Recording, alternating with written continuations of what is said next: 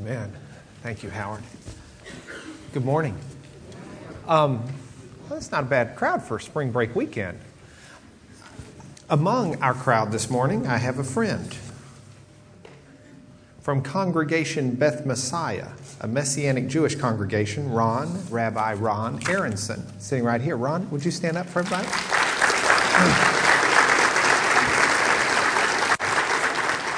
He learned about our class from Joel Chernoff, and I think Joel is going to be coming there in May and doing something there at their house of worship. But he brought me an information package on their Messianic Jewish congregation, and I just love this kind of stuff, okay? I admit to being a Bible nerd. So I like start reading it. The Articles of Faith. Hey, this sounds like our church over there in some ways. The Bible, composed of the Old Testament, the Old Covenant, the Tanakh, and the New Covenant, is the only infallible and authoritative Word of God. That God, as declared in the Shema, is one. In the deity of Jesus, the Messiah, Yeshua HaMashiach. That he is the seed of woman, as God promised in Genesis 3:15. His virgin birth was to be assigned to Israel. The only means of being saved is by grace, through faith in the shed sacrificial blood of Jesus, the Messiah. And the regeneration by the Spirit of God is absolutely essential for personal salvation. And the present ministry of the Holy Spirit, by whose indwelling the believer is enabled to live a godly life. It goes on and on and on. The resurrection. The new covenant body of the Lord is composed of both Jews and Gentiles who have accepted Jesus, the Messiah, as the promised Redeemer. And now they are to worship together in the house of God. And the immersion of believers is commanded by the Scriptures as an outward sign of an inward salvation experience, symbolizing the death of the old man and the resurrection of the new man in Messiah. Anyway, if you ever want an interesting experience, their services are on Saturday morning at 10 o'clock.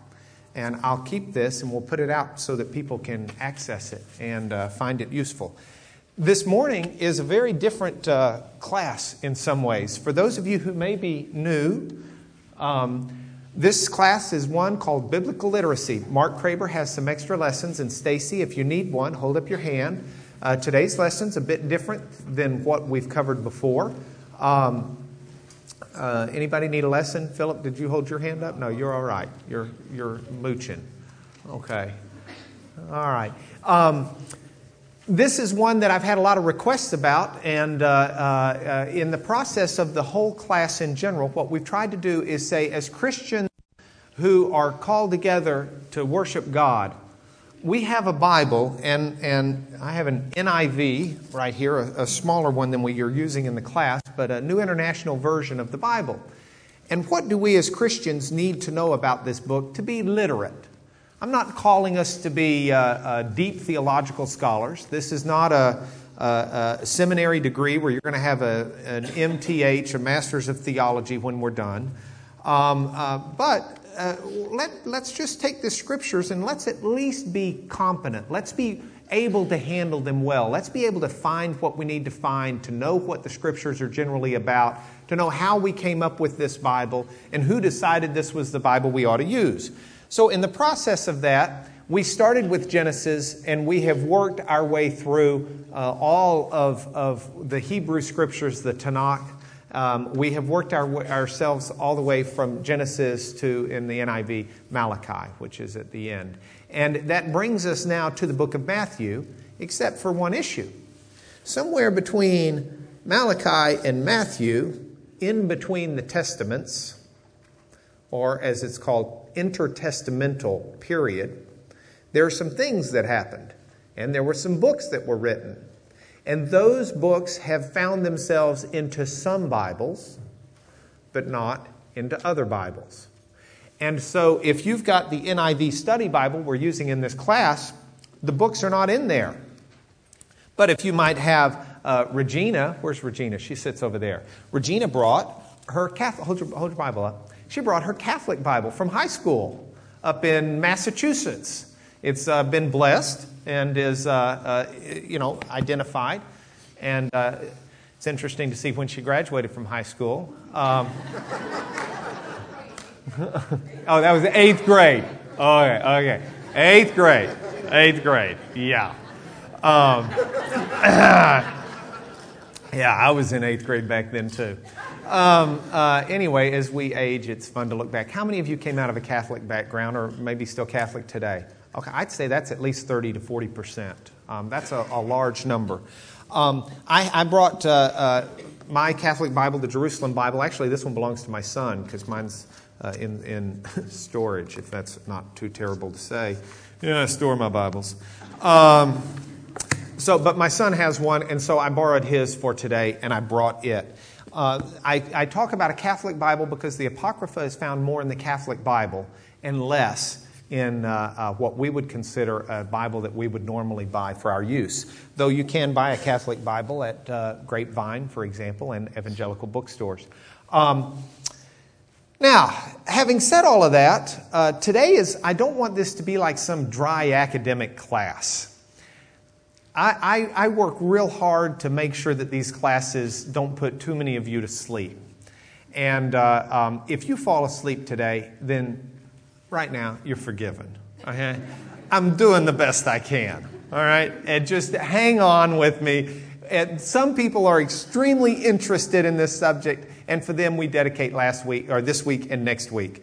And it's going to take 2 weeks to really cover the Apocrypha. Today I want to talk about just some background information of, is it part of the Bible or is it not? And what is it anyway? And then next week we're going to talk about what are the key elements of the Apocrypha. What are the books about? And then how is the Apocrypha used in the New Testament? Because to some degree it illuminates some of the writings of Paul, some of the writings in Hebrews, some of the writings in James, and some of the sayings of Jesus. And so we'll have a chance to see how we can properly use the Apocrypha as we go to next week's lesson. We start out this week asking the question, what is the Apocrypha? What is it? Well, there's an easy answer. The easy answer to the Apocrypha is 14 or 15 books, depending upon how you number them, that books that are in some Old Testaments, but not in others. If you had a Catholic Bible, and if you've got one at home, bring it next week, because it'll be helpful. It's not required, and we're not giving these out like we did the NIV study Bibles. So you got to go get your own if you don't have one. But if you look, for example, at the index to the Catholic Bible, let me get this stuff right here. Okay. If you look at the index, you will see this one is divided up into different subjects. You've got the Pentateuch, penta being from the Greek word for 5, and tuch from law. This is the 5 books of the law. The Torah are the 5 books of Moses. You can call them any of those you like. Law, you can call it the law. But that's Genesis, Exodus, Leviticus, Numbers, Deuteronomy. No difference. Let's see if I can get that easier. Then you've got what are written down as the historical books. And I noticed that Regina had little check marks next to a couple of them where they were like noted to be a little different than the NIV. You know, Joshua, Judges, Ruth, 1st and 2nd Samuel, 1st and 2nd Kings, Chronicles, Ezra, Nehemiah. Those are all books that we would find in our evangelical Bibles. But then Tobit. Anybody got Tobit in theirs? No. Judith. Esther. We've got Esther in our Bible. Yes, but it's different. The Apocrypha has certain additions to the book of Esther that are not found in the Jewish manuscripts. The Jewish book of Esther, you'll recall from our class, is a book that has no mention of God. It's a book that has no reference to praying. It's got fasting, but no praying. It's got no reference to worship. There are additions to the book of Esther which added these things, which were not most likely part of the original book.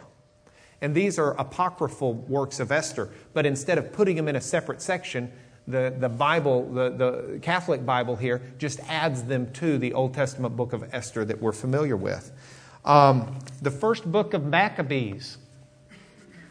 And those are not killer bees, they're Maccabees. The second book of Maccabees. These are not, we didn't cover these in our class, and yet here they are in this Old Testament. The wisdom books. Job, we did Psalms, we did Proverbs, Ecclesiastes, Song of Songs. The book of wisdom, we didn't cover that, did we? Now, interesting, though, if you read the first 3 chapters of Romans, Paul's clearly thinking about the book of wisdom as he writes it, because Paul's referencing a lot of phrases out of the book of wisdom. Ecclesiasticus, not to be confused with Ecclesiastes. Another book that is not found in most Protestant Bibles. And then we have under the prophets Isaiah and Jeremiah. We have Lamentations. We have Baruch. Now we read about a fellow named Baruch who was the secretary of Jeremiah. We haven't covered the book of Baruch. Ezekiel, Daniel, Hosea, Joel, and all of the minor prophets are listed, the 12. So as you get a Catholic Bible, you're going to see different books than we have in our Old Testament. And it brings up the question of which Bible should we be reading? Which one should we be using? Why are they in one book and not in the other book? Are those legitimate questions? Okay. Well, before I answer them, I want to get you thoroughly confused. Okay? So, I'll start confusing you right here. There is you notice I put that was the easy answer. There's a hard answer to what the Apocrypha is. And if I could get this thing to flick, I would show you the hard answer. But there's more. There is what's called the New Testament Apocrypha. These are books like the Gospel of Thomas, and then there's the Pseudepigrapha. The New Testament Apocrypha are books like the Gospel of Thomas, a number of different books that carry that label Apocrypha. We're not covering them right now. We might cover those later with the New Testament. This is what a lot of people are into these days, to say Jesus was married, or Jesus had kids, or Jesus was something different than he's portrayed to be in the Gospel. We're not covering those because you're not going to find that in any mainstream Bible at all. Christianity has never considered those as authentic in any mainstream sect of Christianity. The Pseudepigrapha is another collection of books. I brought... these are 2 old volumes I've got. This is an old Apocrypha. And this is all of the Apocrypha not integrated into Scripture, but just separated out, so that it's an easy reference and an easy way to read it. It's also important because there are 2 books in the Apocrypha, actually 3 books in the Apocrypha, that the Catholics do not consider to be part of Scripture. And so they're not even in the Catholic Bible. So this is a complete, what would be called Old Testament Apocrypha. But when Oxford published it, they published it in 2 volumes. This is a volume called the Pseudepigrapha. And I've broken the word down for us here. New Testament Apocrypha, yeah. Necessary theological term, we'll come back to it. New Testament Apocrypha, not canon, yeah. Here we go. We're skipping around a little bit. This is the joys of having been on spring break vacation and written this earlier than I'm delivering it. Pseudepigrapha comes from 2 Greek words, the word that we get pseudo from, which means false, right?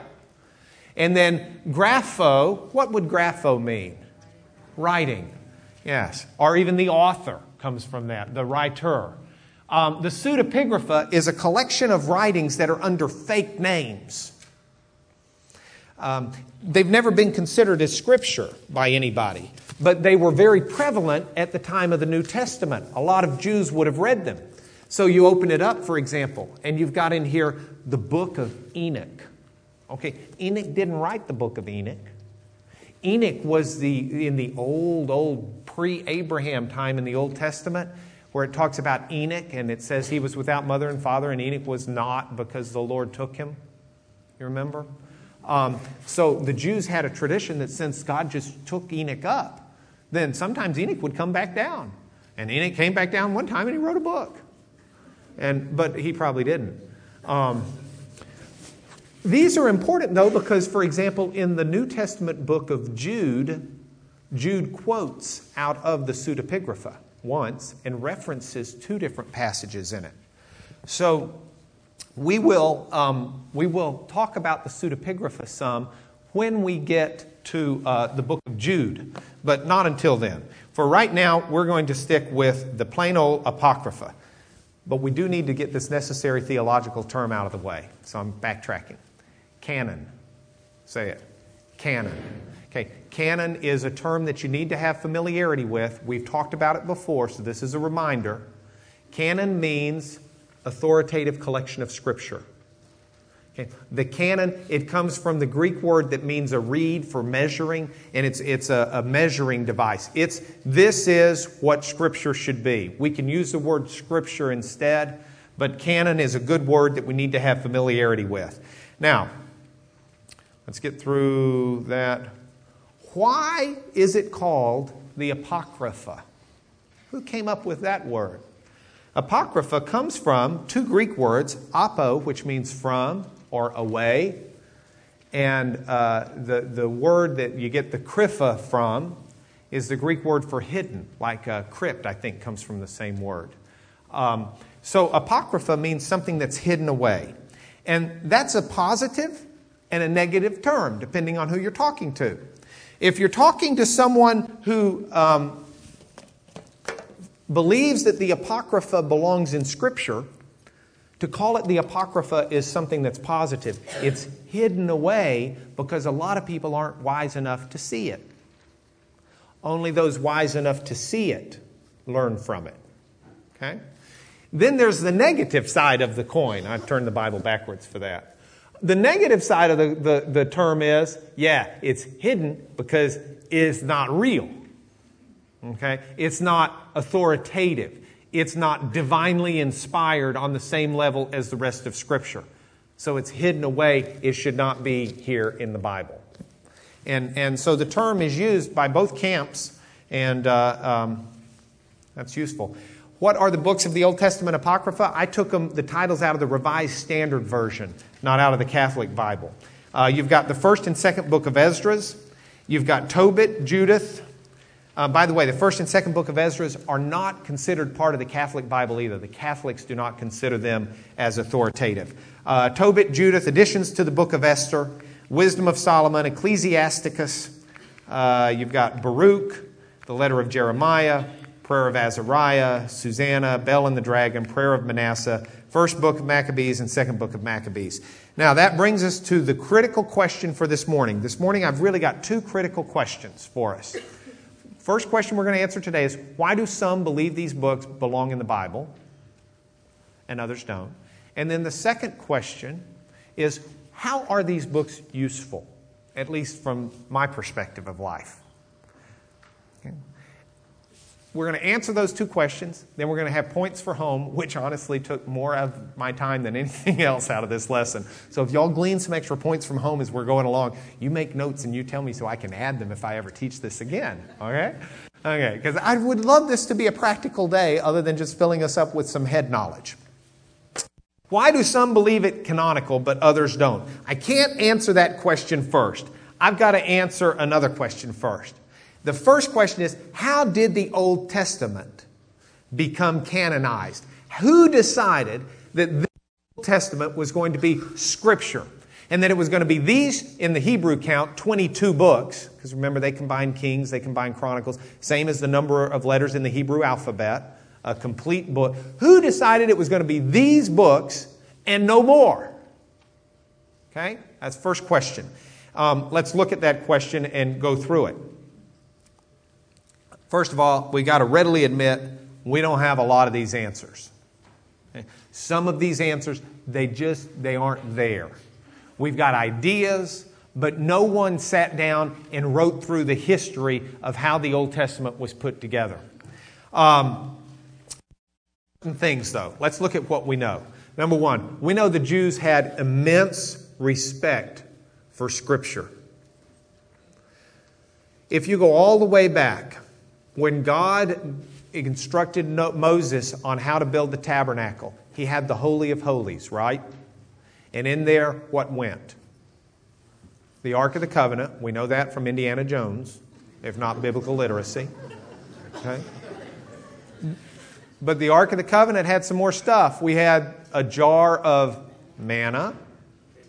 We had Aaron's staff and the Ten Commandments, the law that was given to Moses. That went into the Holy of Holies. From the very beginning of Israel as a nation, there was a great devotion and respect and an understanding that the law was not something that a legislature got together and voted on. The law was something that was delivered from God. 10 Commandments of it written with His hand, His finger. 3 places God writes in the Bible. 10 Commandments with His finger. Then there's writing on the wall in Daniel. And then Jesus writes in the sand. Okay.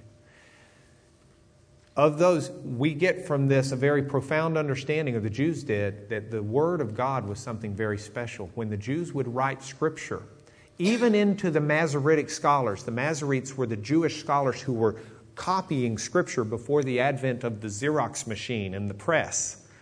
For the Middle Ages, they would sit and they would not only transcribe letter by letter, but at the end of each column, they would count how many letters they had transcribed and make sure they had the right number. They would then count and find the middle letter and make sure it was the proper letter. They would do that for each book, each scroll. And they had all, because they were transcribing the Word of God. If you go back to the first century Jewish historian Josephus, as he talks about how Scripture was taken care of, the Jews had an immense respect for Scripture because Scripture was something that came from God, not from man. And so within the realm of that, the Jews did not consider something to be Scripture unless it had been written or edited or put together by a prophet. Now, a prophet in the Jewish mind was very different than a prophet for us today. Prophets in the Jews underwent a test. Do you know what the test was? SAT? No, it was not the SAT. It was the PSAT, the prophet SAT. No, they underwent a test. What was the test? Were they really accurate in what they said was going to be happening? And this was a test that was handed down by God with Moses. And if they were accurate, they were prophets and they were speaking the Word of God. If they were not accurate, you stoned them. That takes Sister Cleo and a bunch of people out. I mean, you just say, okay, hey, read my palm. But if it doesn't come true, you're dead. And a lot of people don't claim to be palm readers anymore. Read my horoscope of what's going to happen today. But if it does not come true, then whoever wrote it dies. You don't have a lot of that going around. Now, there were false prophets, but not a lot of them. There were true prophets who were frequently stoned as well because they were speaking the truth of God. But history revealed them to be true. Jeremiah was true in what Jeremiah said was going to happen to Israel. Ezekiel called it right down the middle and nailed it. You look at the prophets, and the prophets had a test, and the canon itself, the Hebrew Scriptures, we understand from reading the rabbis and the historians from Christ's time and all in that area and even preceding, these were put together by the prophets, by men who were specially endowed with the Spirit of God to speak for God. And that's what gives them authority. And that's why the Jews recognize them as holy Scriptures. And that's why we recognize them as holy Scriptures. And so the canons, the Old Testament Scripture is not just something that was written by prophets, but prophets called it together into a canon. And that's what we believe. Now, some rabbis will tell us, and I was having a conversation before class about dispensationalism, and while I'm not fully embracing of that as a theology myself, Jewish rabbis believed that the special dispensation of the Holy Spirit to certain prophets, the age of prophets, lasted from Moses, a first prophet, till basically the time of Malachi. And that once that was over, other than the great prophet or Messiah who was to come, the time of prophecy was over. And so Scripture was closed then. There was nothing that could be added to Scripture because there was no prophet who could either A, write it, or B, say it belonged in there. And so Scripture closes with the age of the prophets closing at the time of Malachi, roughly about 400 BC. And that's where the Old Testament Scriptures came from. The Old Testament, we're going to skip this or we won't make it through. The Old Testament, the Torah, Law, 5 books. We know that we know that Josiah found buried in the temple, or his priests found, a copy of the law, the Torah, the 5 books of Moses. That would have been around 630 BC.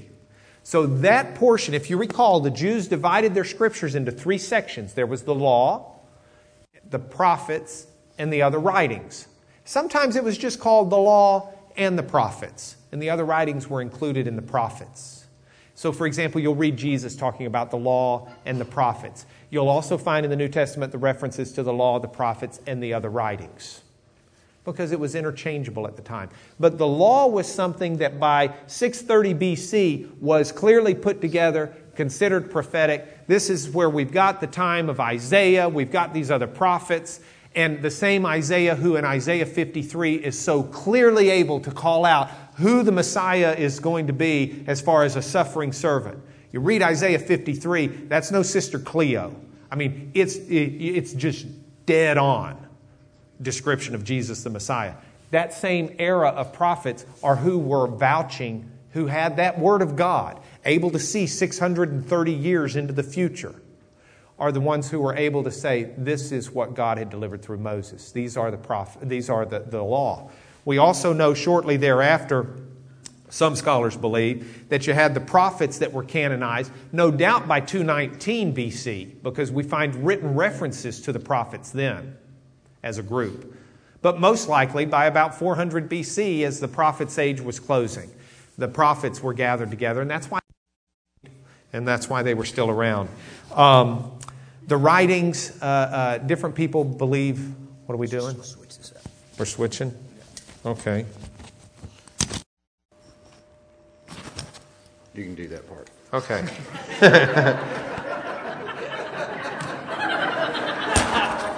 Thanks, Lulu. I feel like I'm giving a deposition. That's where we run into these as lawyers. Okay, I'm not like being sexy, but I got to do this a little better. Okay, you don't have to laugh at that. I could have been. Okay, the law, the prophets, the writings, those are the groupings of scriptures. In 90 AD, the Jewish rabbis called together a council at Jamnia to have a discussion of what was the canon, and they verified that what they had already accepted was the canon. There were discussions about the book of Esther because of the lack of references to God. There were discussions about the book of Ezekiel. There were a couple other books that were discussed. It's very interesting, though, what had happened historically to the Jews at this point that made this council so important. In 160-something BC, I think it's like 167, but this is being taped and I could be wrong, I admit it. Around 160-something, Antiochus Epiphanes decided he was going to eradicate Jews and Judaism. And so as part of his eradication war, Hitler was not the first. People have been trying to eradicate the Jews. Well, if you go back far enough, Jacob and Esau had quite a time of it in some ways. But Antiochus Epiphanes tried to wipe out the Jews. And as part of that, he ransacked the temple. He burned all of the Jewish scrolls, all of their holy writings. I mean, I would love to put my hands on them and see in 167 BC, what were the holy writings? How old were they? How old of copies did they have? But they all got burned, and he also set up a worship in the temple to the Greek pantheon of gods. The Jews recaptured and rededicated the temple and put in new sets and new writings of their holy scriptures. But then the Romans came through in Masada in 70 AD and again burned and destroyed. In fact, destroyed their genealogies because at that point in time, the Jews still had extant genealogies that showed their relations all the way back. If I'm not mistaken, Paul, for example, writes in Philippians that he knows he's of the tribe of Benjamin. He's able to chart it all the way back. And they kept good genealogies at the temple, and those were burned, history tells us, in 70 AD. So you've got in 90 AD a big concern on behalf of the Jews of trying to make sure that they have a good grasp of what their scriptures really are, because they've been burned up twice in the last 250 years, and recently it was 168. There's discussion over those books, but ultimately the Jewish canon is authenticated as we have it. Now, as we have it. That's our 22 books. That's our Old Testament. Where did these books come from then? Why the Apocrypha? If they're not in the Jewish Old Testament, which they're not, and the Jews did not have them, why do we have them? Where did the issue come from? Who started putting them in there in the first place? Well, to understand that, we need to now talk a little bit extra about the Septuagint. Are y'all staying in with this? Am I doing it? Okay, if I'm ears, then just sit there quietly and color. It's what we tell our kids, you know. We may have to pass out crayons with next week's lesson. Okay. The diaspora, the dispersion of the Jews. You took Jews, they were in the Promised Land. In 722, the northern tribes are wiped out and dispersed. And then culminating in 587, but even before that, the Babylonians are invading Judah, the southern area, and the Jews are being sent off. And the Jews that aren't being sent off are leaving of their own volition. I mean, you got prophets walking around saying, Jerusalem's going down, baby. It's going down bad, and it's going to be really bad for everybody. Do you want to stay there? I don't. I'd say, okay, well, a bunch of corrupt people, you're taking it down, I'm leaving. A lot of Jews migrated, for example, to Alexandria, Egypt, which was one of the nearest places. It wasn't called Alexandria at the time. It was called that after Alexander the Great. But Alexandria, Egypt, what we consider Alexandria, was a migration point. And in fact, a lot of the Jews never moved back. And there was a huge Jewish community in Alexandria, Egypt, in 300 and 200 BC. There were Jewish communities all around the Mediterranean area that never moved back to Judah. And what happens when you live in a country, Greek was the common language being spoken because Alexander the Great had conquered all of these lands.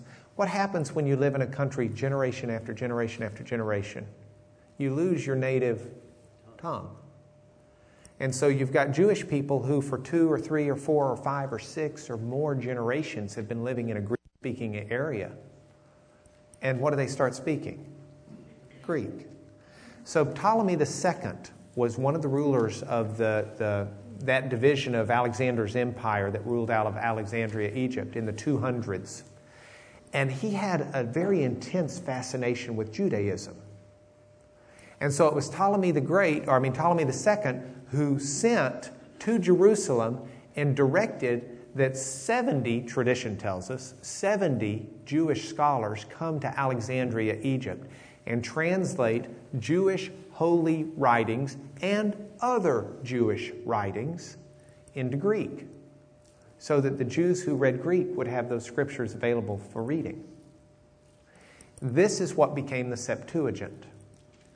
When the Holy Scriptures were translated into Greek, they were still kept on scrolls. This scroll is about 400 years old. This is the Hebrew scroll of Esther. Okay? And it's written on animal skin, handwritten with ink. And there were very special rules about how you would write Scripture. In fact, we can read debates among the rabbis about whether or not you were allowed to put different sections of Scripture on the same scroll. Most believed you could not take a writing out of the law, the Torah, the first 5 books, and combine it on a scroll with something out of the prophets. You did not mix. And so you would take a scroll, and each scroll would have a different book on it, except, for example, the scroll that has the 12 minor prophets. And there were some combination things like that. But by and large, each book went on a scroll. And this is the way the books were kept. Maybe it's not even right to call it a book at this point, is it? Maybe we should call it a scroll. They didn't have books, and they didn't put the Scriptures on books then. So what happened is the Jews would write scrolls translating their Scriptures and other holy writings into Greek. We come to call this the Septuagint because Septuagint comes from the word for 70. And you'll recall we abbreviate it how? LXX, the Roman numerals. LXX for 70. And so that's the abbreviation for the Septuagint. Now, something interesting happens here. I just love the way God's hand moves in all of this. I'm fascinated. I love history anyway. I'm fascinated by this. Christianity comes in. Okay, now what religious group starts Christianity? Jews. Jesus was a Jew, right? Okay, Paul, Jew. Peter, Jew.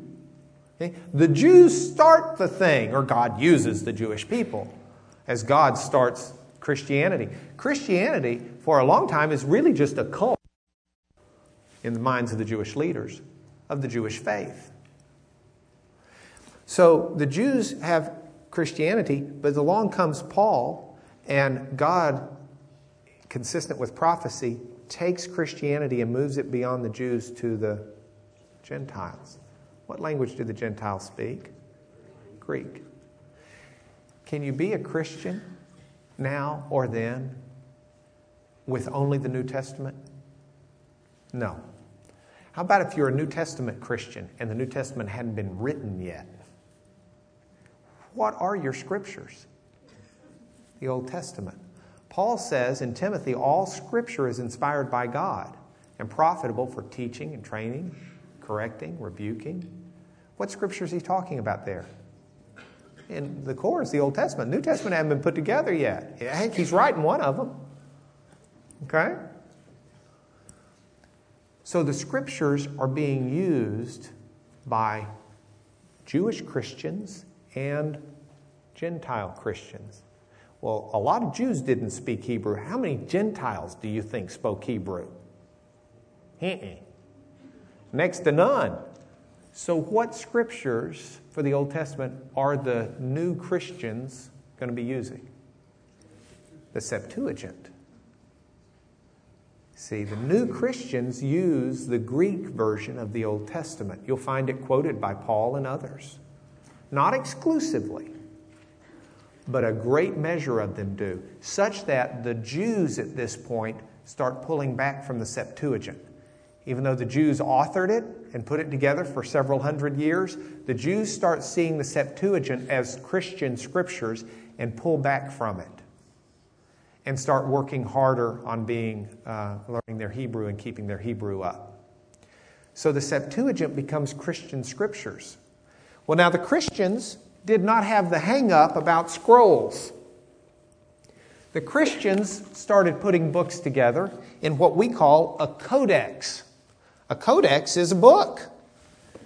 And so somewhere, the Christians start putting together codexes. This is ironic. This is actually a Hebrew codex because the Jews moved to codexes, but not for 500 years. The Christians start putting books together into a book like this. And so somewhere along the line, these Septuagint Christians take the scrolls and put them together into a book, which we call the Septuagint, and included in that book are not just the Hebrew scriptures, but other holy writings of the Jews. This is what we call the Apocrypha. And so the Apocrypha is put together by early members, most likely, of the church who are using Greek translations without a full knowledge of what the Hebrew scriptures really were. And so the book gets put together, and it's got a number of different writings, some of which were never intended and never accepted by the Jews as part of Scripture. Does that kind of make sense? Okay, then let's keep going, if it makes sense. Scrolls used by Jews, Christians, codex books, some with extra books. Jews quit using the Septuagint. We have codexes, not scrolls. Now, history unfolds. The early church fathers, that's a term used for people who were the bishops, the deacons, the leaders, the pastors in the early church. 100, 200 AD. Okay? You've got the apostles, and then after the apostles died out, you have the second generation, and those start to be the apostolic fathers. Okay? You've got the early church fathers. And if you look at Origen, Melito of Sardis, These were fellas that were good Hebrew scholars. Melito of Sardis is about 170 A.D. These are good Hebrew scholars who know the Hebrew Scriptures, who are able to read the Hebrew Scriptures, who produce lists of what should be considered Scripture for Old Testament purposes, and they listed it out. These folks did not include the Apocrypha because Hebrew scholars, they knew the Apocrypha was not part of the Hebrew Scriptures. Then there were some other early fathers who were not familiar with Hebrew and not Hebrew students. And these were ones that just used the Septuagint. And while they don't produce specific lists of scriptures, you will read in their writings that they will quote out of the Septuagint just as readily as they will quote out of what we consider the Old Testament. And so logic tells us that most likely these folks believed that the apocryphal books were part of Scripture because they didn't understand the difference.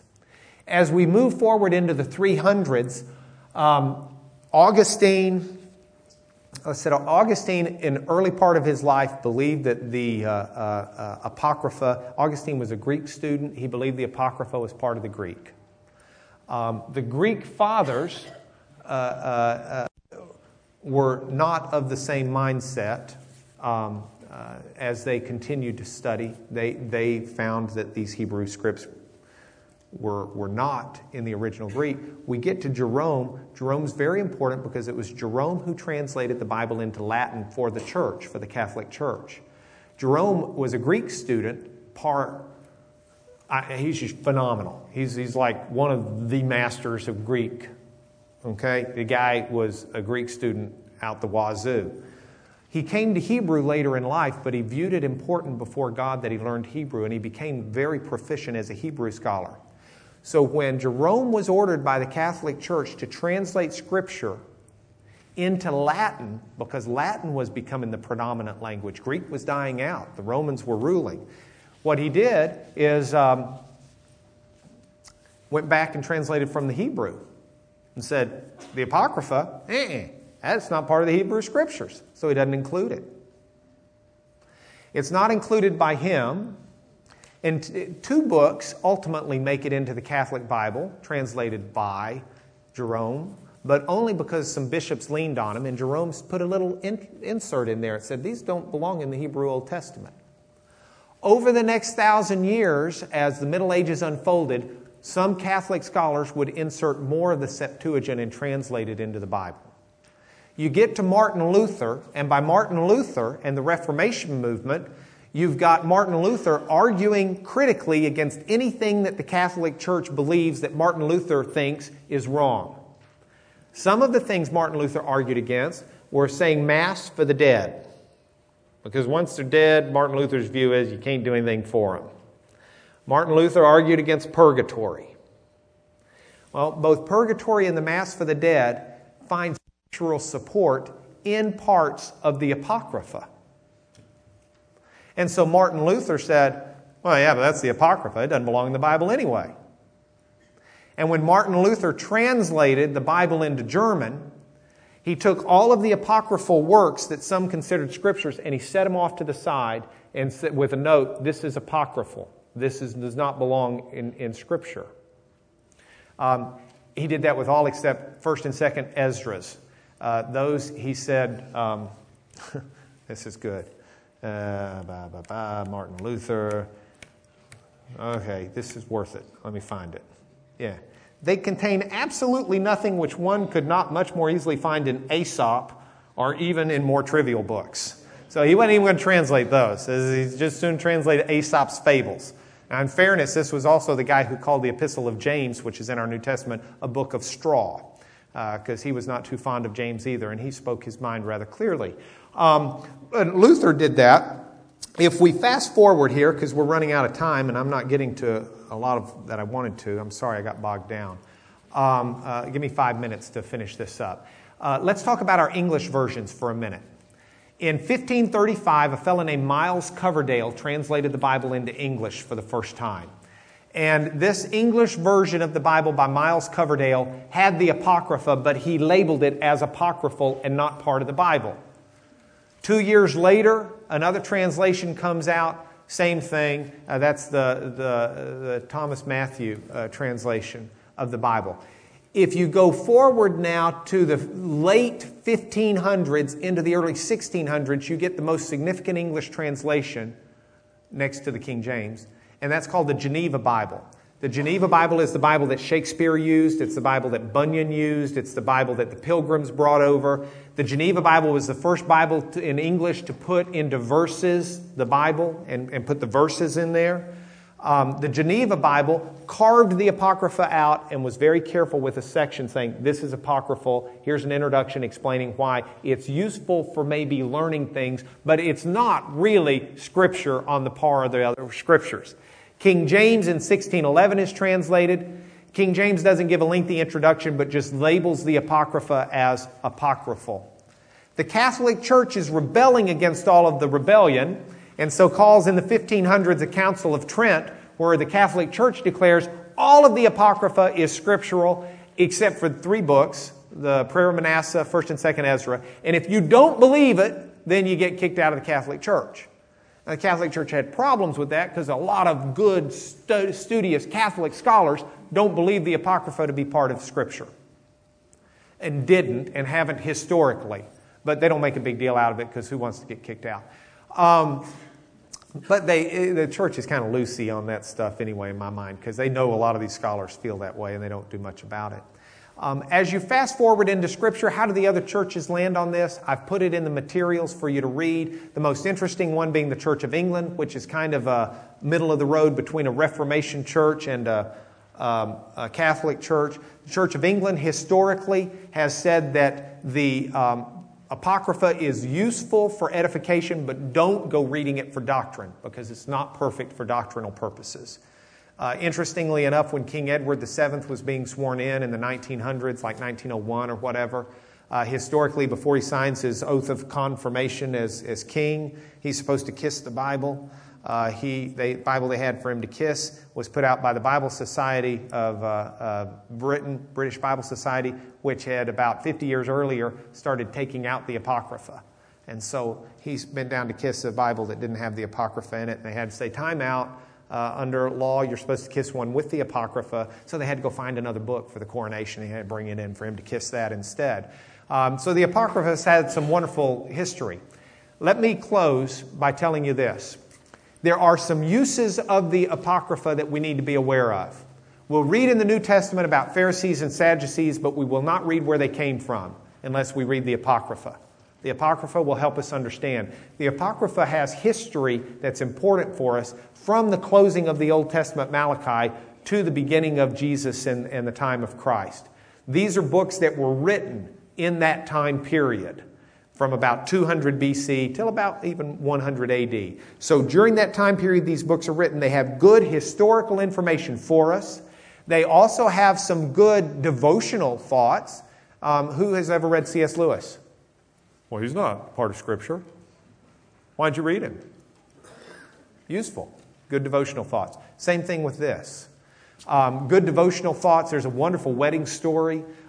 There's some bizarre stuff in there that we'll talk about that has caused people like Luther to say this is Aesop's Fables. We'll talk some about that next week. What do we have to take home from today?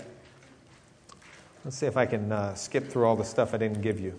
And this is all in the outline. There's more stuff than I told you today, so you can read your outline. Points for home. Number 1, there is more to the Apocrypha than meets the eye.